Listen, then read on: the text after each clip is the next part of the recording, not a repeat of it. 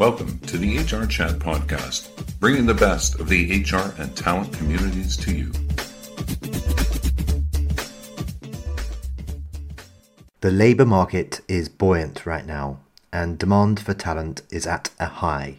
In this HR Chat, we're going to focus on how to onboard salaried and hourly workers at scale and consider some of the main recruiting trends of 2021. My guest this time is Thomas Matthew Kotukapalli, Senior Director and Partner at Mtrust Solutions, a software technology company that provides HR solutions and services in over 40 countries and job locations over internet and intranet networks. So beyond my short introduction there, Thomas, why don't you start by telling our listeners a bit about yourself? First of all, Bill, I'm a software engineer by training. I spent over 20 plus years building out software for, senior executives across enterprise software.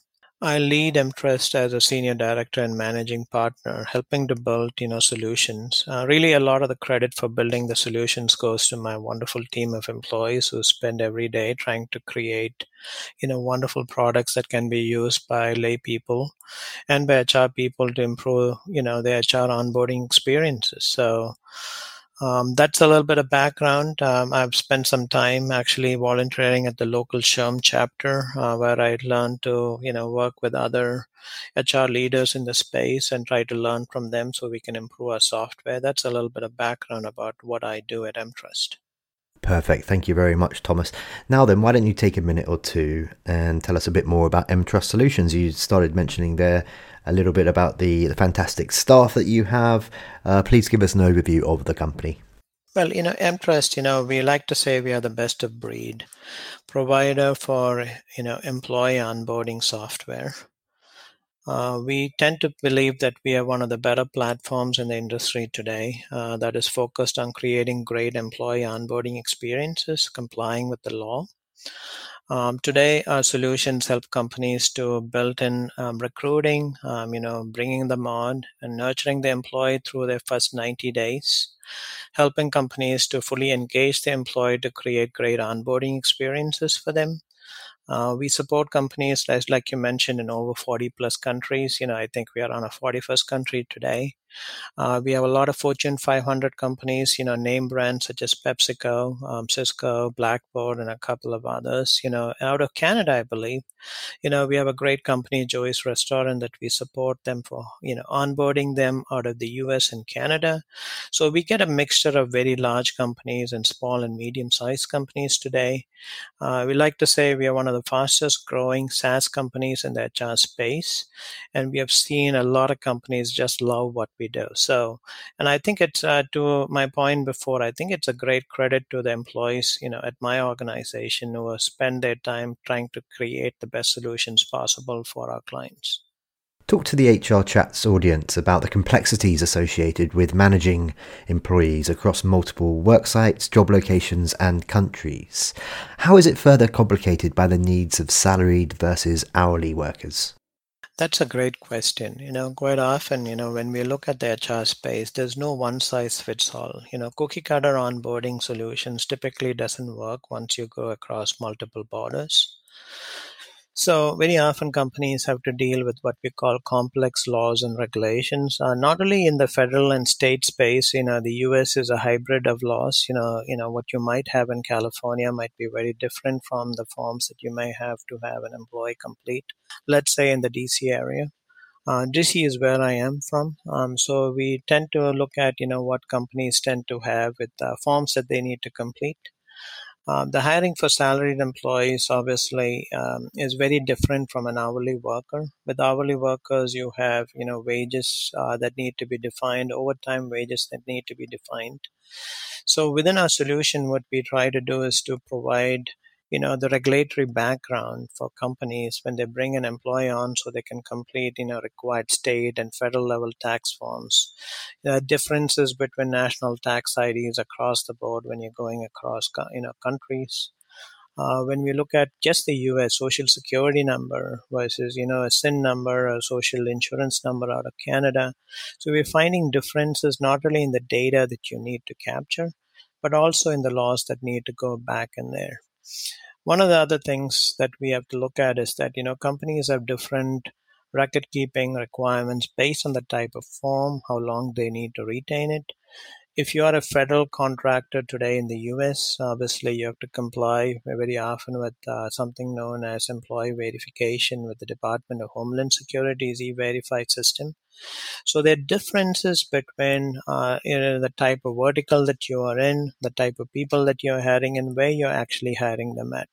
So what we try to do is to provide you the regulatory framework, put it in a nice little onboarding experience that tells employees what forms to complete, what tasks they need to do so they're more productive for day one.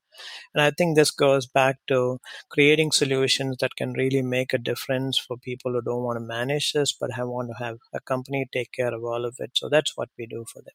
Increased engagement, lower costs, improved retention, and a shorter hiring process are a few of the benefits of a shift to internal mobility, Thomas. Maybe you can talk a little bit about why companies are prioritizing internal hiring, and if they are doing that, which I do suspect you're going to say they are, what's the reason for that? So when we take a look at it, really my answer is it depends. It depends on the size of the company. So for example, if you are a growing company and you're growing from a small base of employees, it's very hard to find that internal mobility to put people in the right positions. And I think especially if you're growing as aggressively as we are, we do tend to hire people from outside. So internal mobility typically can work for you. If you have a greater employee size of employees that you can actually backfill into certain positions. Our effort, at least on a product side, has been to take a look at and see other employees we can mentor into leadership positions who spend the time with the company. And we also look for both vertical as well as an horizontal fit when employees are being looked at from an internal mobility perspective. So the answer is really, if you don't have the talent in-house, you have to go outside. If you do have the talent, I think you want to give opportunities for your employees to actually do better and to actually help them with their career goals as much as possible. So I would tend to say that size of the company matters, the type of people that you're hiring matters. So internal mobility is all dependent on those two factors. So as you know, there's also been a bit of a focus recently, Thomas, on reskilling recruiters themselves. In fact, new skills are the top growth competency for recruiters at the moment. These skills are focused on diversity and inclusion, making decisions, and learning how to use an HR strategy better.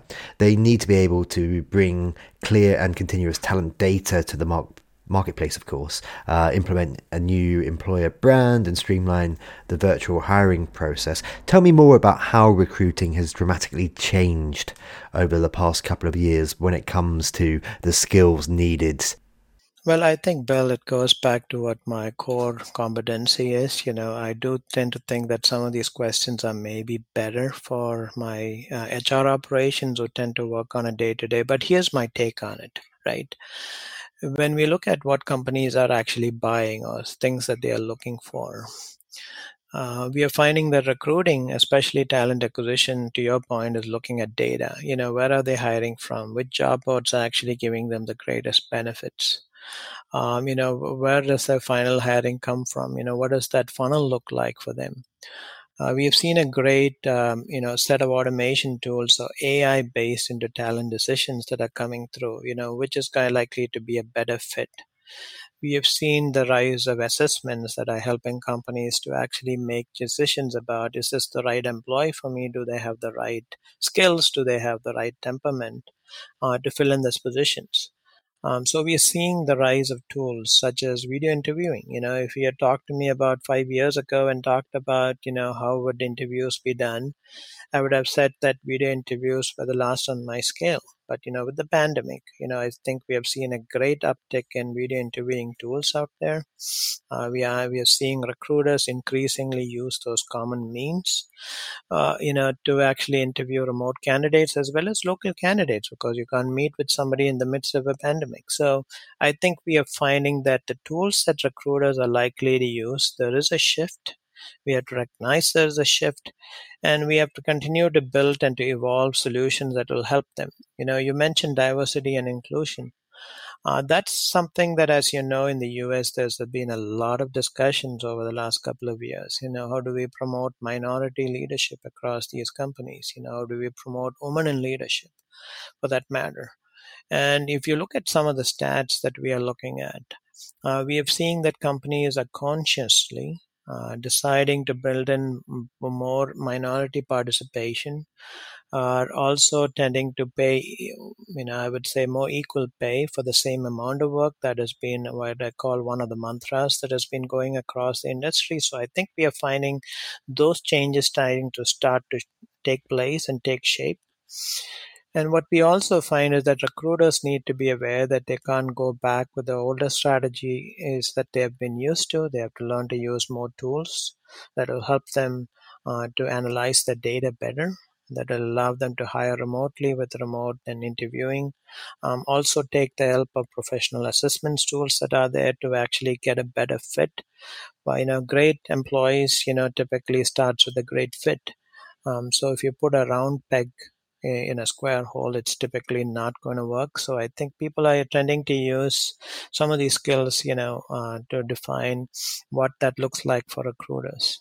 Well, I guess that could be a moot point in the coming years, actually, Thomas, because many employers believe that the entire recruitment process will be automated by the end of the 2020s. Organizations across the globe have reshaped their talent acquisition procedures with increased use of, for example, automated HR tools and, of course, AI. What's your take? I don't believe so. I think there could be a lot more automation. I think we are seeing the rise of automation.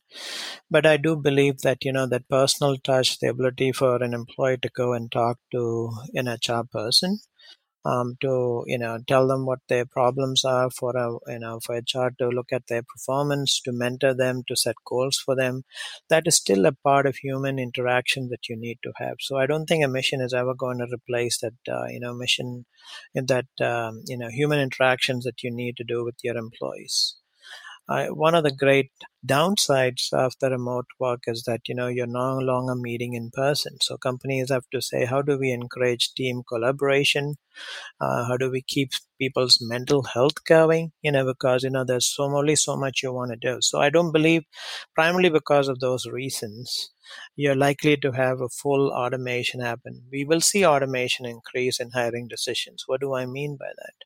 Well, very often, today, actually, into some of the tools that I'm seeing across the board, even when you're hiring somebody, the system will allow your top candidates to rise up based on how your resume has been built up, how the skills that you have will match up with the jobs that you're looking for.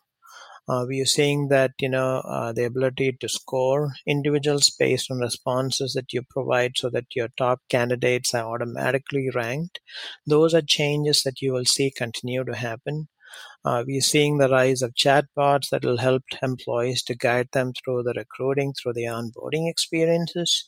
So we're seeing a lot of AI-based tools that will actually help employees in the journey to find the right career. But I think the human touch that you get with HR working directly with people, either as part of HR orientation, as part of training, and selecting the final down select, I think that is still going to require that human touch. That's just my opinion, but I believe that is a trend that we will see. We'll see a lot more automation, but I think we're still going to need people. Okay, thank you.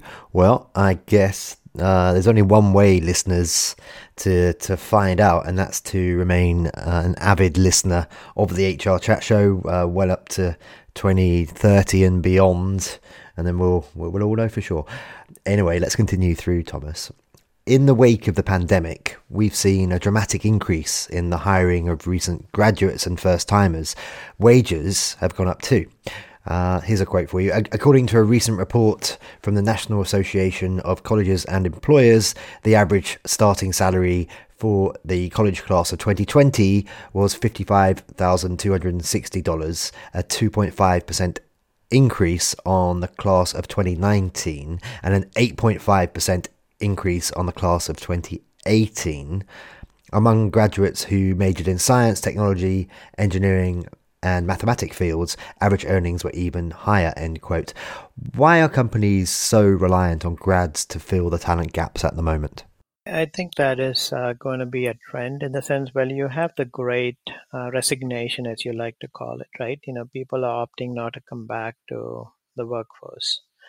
We had single moms or mothers, people who are managing children at home that are struggling with the pandemic to help their children with classes, as well as with the work that they have to do at home, which really don't have the childcare support that they need to get back to the workforce. So these are real trends that we have to recognize.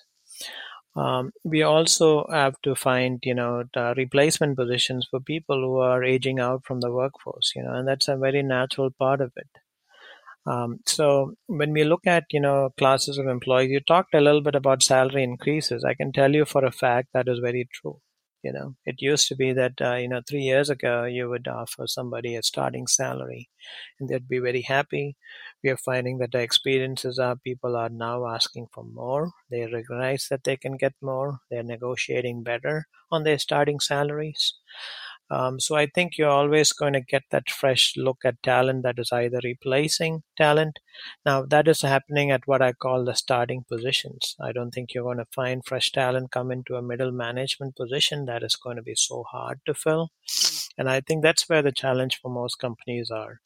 Filling out those people who might be senior or in mid-level positions that are either, deciding to opt for a career change or opting out of the workforce. Trying to get those positions filled, I think, is going to be the great challenge for companies, not necessarily at the low-end positions or the starting level positions. But I think across the board, we are seeing salary increases, and I think that is going to be a trend. Hey, Thomas, we are coming towards the end of this particular interview. A couple more questions for you. The concept of a successful onboarding process was fundamentally redefined by the pandemic and remote work, of course. Can you wrap up today by sharing what you're seeing that's working when it comes to making employees feel welcomed as part of the onboarding process? That's a great question, right? So a successful onboarding, I think, really starts by giving employees the information to be successful from day one. So a lot of the tools that are out there actually help to onboard employees, with forms. I think employees want to see more than forms as part of the employee onboarding. They want to feel, especially if they're working remotely, what does their team look like? Who are they going to report to? Do they have great mentorship into the company? So I think some of the tools that we are talking about, successful onboarding, goes back into team awareness, who they're working with, what type of training that you can provide for them remotely. Yeah, especially if they're working remotely, which is one of the big challenges that you have at starting level positions. How do you mentor and train a employee that is starting out when you don't have them coming into an office where you could typically train them?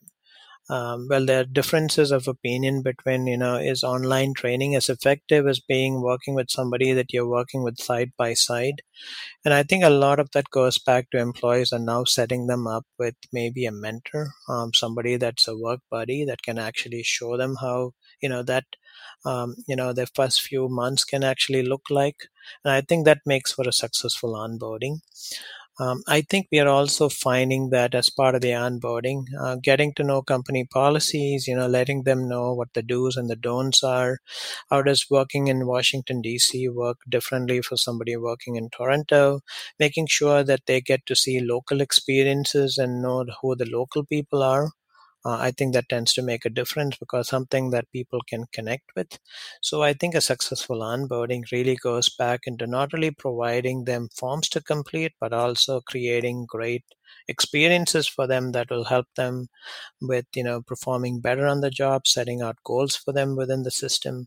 So I think it goes back to, building out missing pieces that may not be there in your onboarding program today. Awesome, thank you. And just finally for today, Thomas, how can our listeners learn more about you? So for example, I got lucky, I reached out to you on LinkedIn and the timing was just right to set up this interview today. So maybe LinkedIn's the place to connect with you personally, but also how can they learn more about EmpTrust Solutions? Please give us a lowdown. Well, I think the best way to learn more about the company, about Mtrust, and very often people ask us, how do you spell Mtrust? And I like to say this is the easiest way to remember us. Employees trust HR, and that's the job mandate. That's how we actually look at a software. Can we make it easy for employees to actually use a platform for HR people to actually provide that trust relationship with the employees? So Mtrust HR, EMP. Trust HR, www.mtrusthr is the best way to find us on the web. You can also find us at different conferences, but very often if you're trying to reach me, I think LinkedIn is the best. I tend to respond to emails better and to LinkedIn better than actually looking at my phone or picking up on my voicemail. So just some closing thoughts.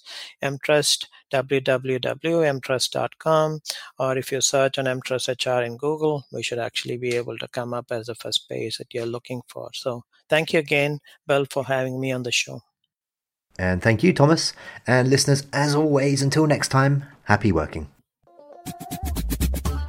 Thank you for listening to the HR Chat Podcast, brought to you by the HR Gazette.